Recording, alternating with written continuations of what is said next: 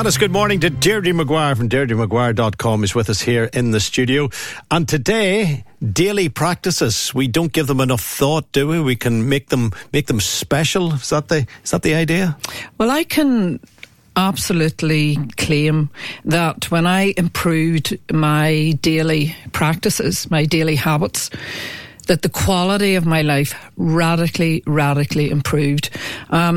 Too often I find, with clients that we want the big thing. You have this dream of something, but you find that it's maybe impossible. You don't know how to get it. And the secret to it is to decide what the big goal is, what it is you want, and then really reverse engineer it. Chunk it down, chunk it back. And, the importance of daily practices, the truth is that we get better at what we practice. Too many people think that you have to be naturally good, that you're either naturally good at something or you're naturally bad at it. And instead of seeing that in that way, see the skill as being something we've practiced a lot, and the more we practice it, the better we get at it. Just on that, when I studied as a physical education teacher, there used to be the mantra, practice makes perfect. But we had a tutor who said practice makes permanent. It doesn't necessarily mean that you're perfect at it. Because if you keep repeating it, you will get better at doing it the way that you do it. And you're permanently going to do it like that. But it doesn't mean perfection. Practice doesn't make perfect. You've got to be practicing it properly to make it perfect. Well, absolutely. It's the same as a good habit or a bad habit. You keep practicing it, you keep doing it, you keep getting it. And there are two things in there, Frank. One of them that I would say is you don't have to do it perfectly. Sometimes people get caught up in perfectionism, so they don't attempt anything at all because they have to get it right, and they're crippled with, I don't know if you've ever had that, but you ever have anything like that where it needs to be perfect, therefore you don't do it at all. So if you're one of those people who can't actually get started because it has to be perfect, honestly, perfection is the lowest form of living.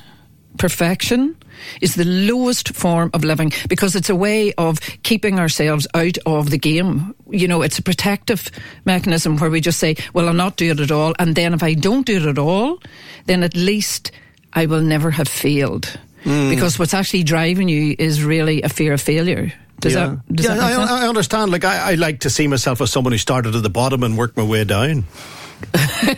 and going steadily down every day. Do you have good practices? Do you have anything that you do daily what are your daily...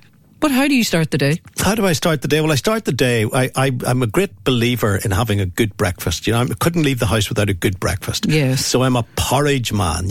I need to have my porridge. And then I like to have time to get the bicycle out and get the lights on and the high vis on and the helmet on. I like to set aside time to do that. Or if I'm using the train, I like to walk to the train. So I'm getting fresh air, I'm getting a bit of vibe. And if I'm on the train, then a good walk, 20-minute walk from the train station to here. Getting out at an earlier stop, which gives me longer distance to walk. So I like arriving here ready to do this programme. I wouldn't like to arrive dopey. So that's a Sorry. You're a terrible woman. So, you have no thoughts that you might have been born dopey. So I like to kick off any dopey restrictions that I naturally carry. I just couldn't resist that one. I have to get them in when they're there because I know they're coming back at me hard and fast. Not at all. So that's my approach to the day, to arrive full of what they used to say on the old tin that cleaned the sink, vim. God saves, now you really are giving your age away. Yes, I was late this morning. I was caught in traffic and it's the first time that it's ever been like that for me, and it reminded me of the way I used to live, and I don't do that now. I allow myself time, and it all can roll right back to our self-esteem, how we value ourselves, and when we value ourselves we embrace better practices. And I'm always saying this to clients, and when you come to me, this is the first place that we look at. What are you doing daily, and how can you improve it? So here are like 3 steps. Identify the area that you want to improve in. Start looking at somewhere that you would like to improve. That sounds like a good routine that you have to start the day, because it's almost meditative. We talk about going inside, and you were talking earlier on to Kim and the effect of, social media on life generally. And there's such an epidemic, a pandemic of it at the minute, that we really need to, it serves us to set aside time to actually go inside. So when you're walking at that point, Frank, would you have the phone, or would the phone be turned off? No, I've got a little pair of earbuds, and I'm listening to Morris, and I'm getting more vibe, and I'm coming through the streets. And you know what I do? I stop at this cafe. I can't remember what it's called. I think it's called Bread. It's very close to the train station, but they sell donuts and buns, and it's just, I think it's called Bread Bakery. I'm not sure what it's like. A blackish building, and it's very colourful lights in the window, and it's on the walk into the train station, and they're just opening when I'm walking past. And any morning I'm on the train, I get this deep intake of, the smell of that food is fantastic. Now, I never go in and eat it because it's full of calories, but I love the smell of it. And so I'm very aware, as you're saying, about while I'm walking, and it's the same with cycling, I'm aware of the smells. Sometimes the smells are bad, sometimes it's the smell of traffic fumes, but you're very aware of the smells, and when a beautiful smell gets you, you just want to inhale it one more time. I wish I knew what that place was called, but it's in the train station. Well, somebody will text in, phone you, and tell you what it is. So the importance of setting the big goal, and you remember I was asking you how you going with the weight loss. You set your goal to lose your stone, and so I'm just asking, how's that going? Are you doing anything about it? Have you forgotten about it? And I haven't forgotten about it. I'm probably still January eating as opposed to February or March eating. I've tried to cut down, but what I have done is they didn't cut trees. Trees fell on our road. 3 of them fell, and the guys were so busy that they just cut them into sizable chunks and threw them back into the hedge. And I spent the weekend digging them out of the hedge, putting them into a wheelbarrow, wheeling them the whole way to our house for the old furnace. And it was like gym workout, but at the same time, I did that for 2.5 days. And Morris was joking about me being lumberjack but the amount of feel good that gave me, and logs are £7 a bag. You know what I mean? So I knew that was coming. You couldn't beat it. So I saw that. I saw the bags out in the street. Fiver for a bag of, you're selling them.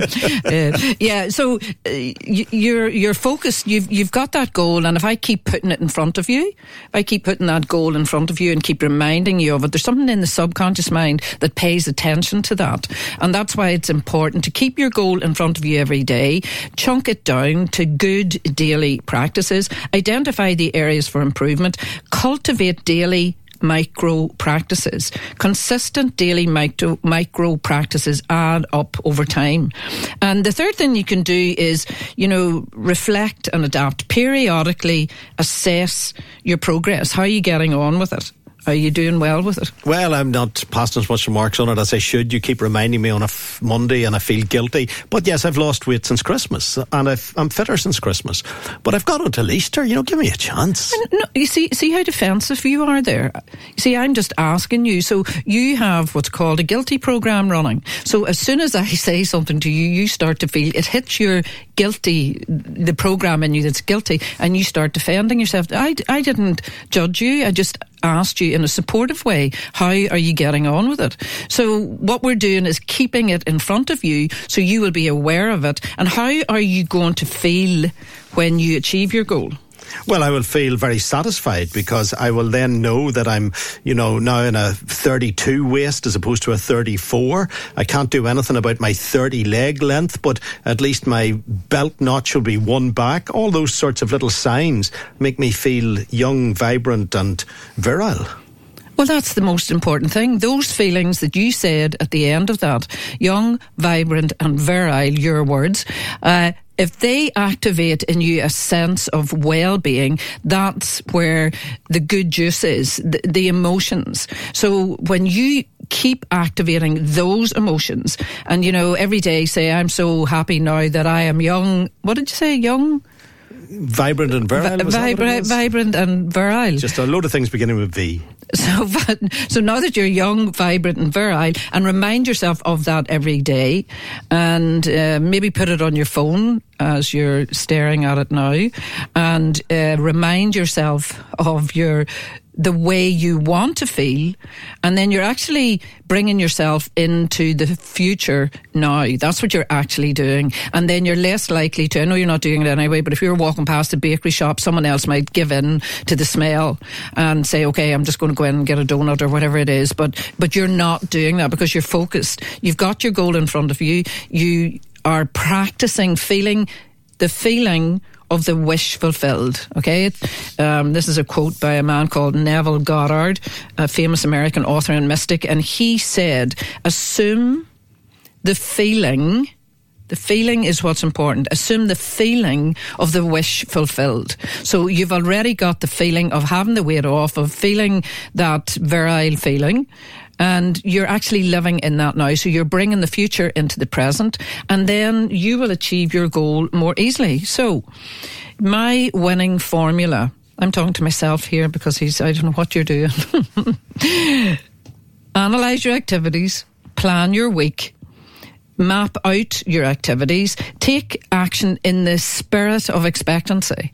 Okay, so that's really, really important. That's another way of saying stay in the good feelings. Ask yourself better questions. What steps can you take to move closer? And create a winning formula every day. How are you going to feel on the 31st of March, Frank? I'm going to feel very good, but you're treating me now like a client. This is broadcasting. And when I'm controlling other screens here in the actual radio studio, yes, you continue to broadcast. You scold me if I lose eye contact with you. Yes. I am not a client. I am a presenter on the radio programme. I am not someone whose mind you are trying to turn for your benefit or for the benefit of the client who is subscribing to Dirty McGuire from dirtymcguire.com. You're talking to the audience. If I'm preoccupied with another screen because the next project is coming up on the radio programme, you have to concentrate on what you're doing. You don't have to have my eye contact all the time. I am not a patient in a surgery.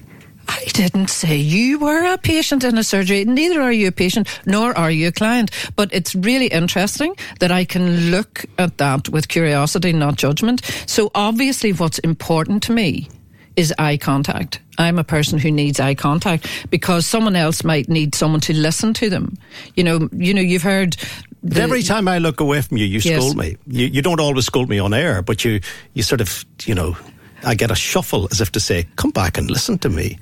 I'm not ignoring you. I can walk and chew gum at the same time. I'm listening to you. So this is the art of broadcasting then, that you're not, I don't know because I've never done it with anybody else. So someone else who's a broadcaster could say, Deirdre, he is absolutely BSing you, and that's just his way of getting out of it.